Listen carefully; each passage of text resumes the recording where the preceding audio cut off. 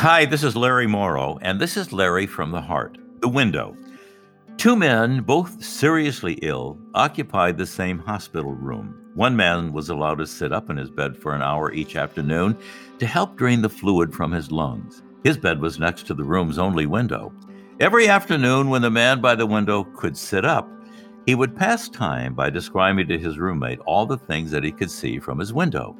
His roommate, in the other bed, began to live for the moments where his world would be expanded and brightened by all the activity and color of the world outside. One morning, the day's nurse arrived to bring water for their baths, only to find the lifeless body of the man by the window who had died peacefully in his sleep.